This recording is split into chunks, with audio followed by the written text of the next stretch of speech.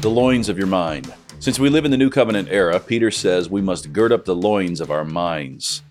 Gird up your loins. That refers to tucking a long robe into the belt in order to be ready for physical activity.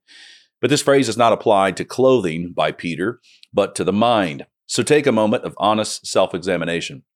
How are the loins of your mind? You can go wrong in at least two ways. On the one hand, your mind could be hanging loose like some unfurled Israelite bricklayer on the third hour of a 30-minute lunch break.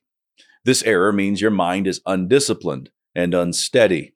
You'd rather go get a tooth pulled than have to face off in one of those Bible sword drill contests. And when the world, the flesh, and the devil run a three-man blitz on you, your mind lacks the training to stay in the pocket, make your reads, and complete the pass. On the other hand, there is the error of having the loins of your mind wound up like the knotted robe of a Galilean who just finished breakdancing in a tornado. You have not hit the mark simply because your mind churns from one anxiety to the next.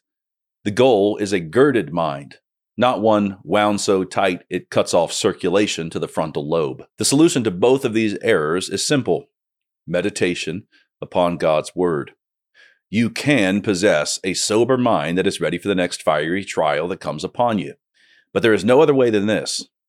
Hear the Word, believe the Word, obey the Word. You don't have to be a rocket scientist to know that the American family is in bad shape. But we're left with the question, why? Why is the American family dissolving? I believe that there is a covenant solution to the dissolving American family. So I sat down with Pastor Doug Wilson, Pastor Toby Sumter, and several other of my friends to talk about covenant marriage, covenant parenting, even the covenant and the cosmos. It's called The Case for the Christian Family, and it's available March 31st. I hope you enjoy.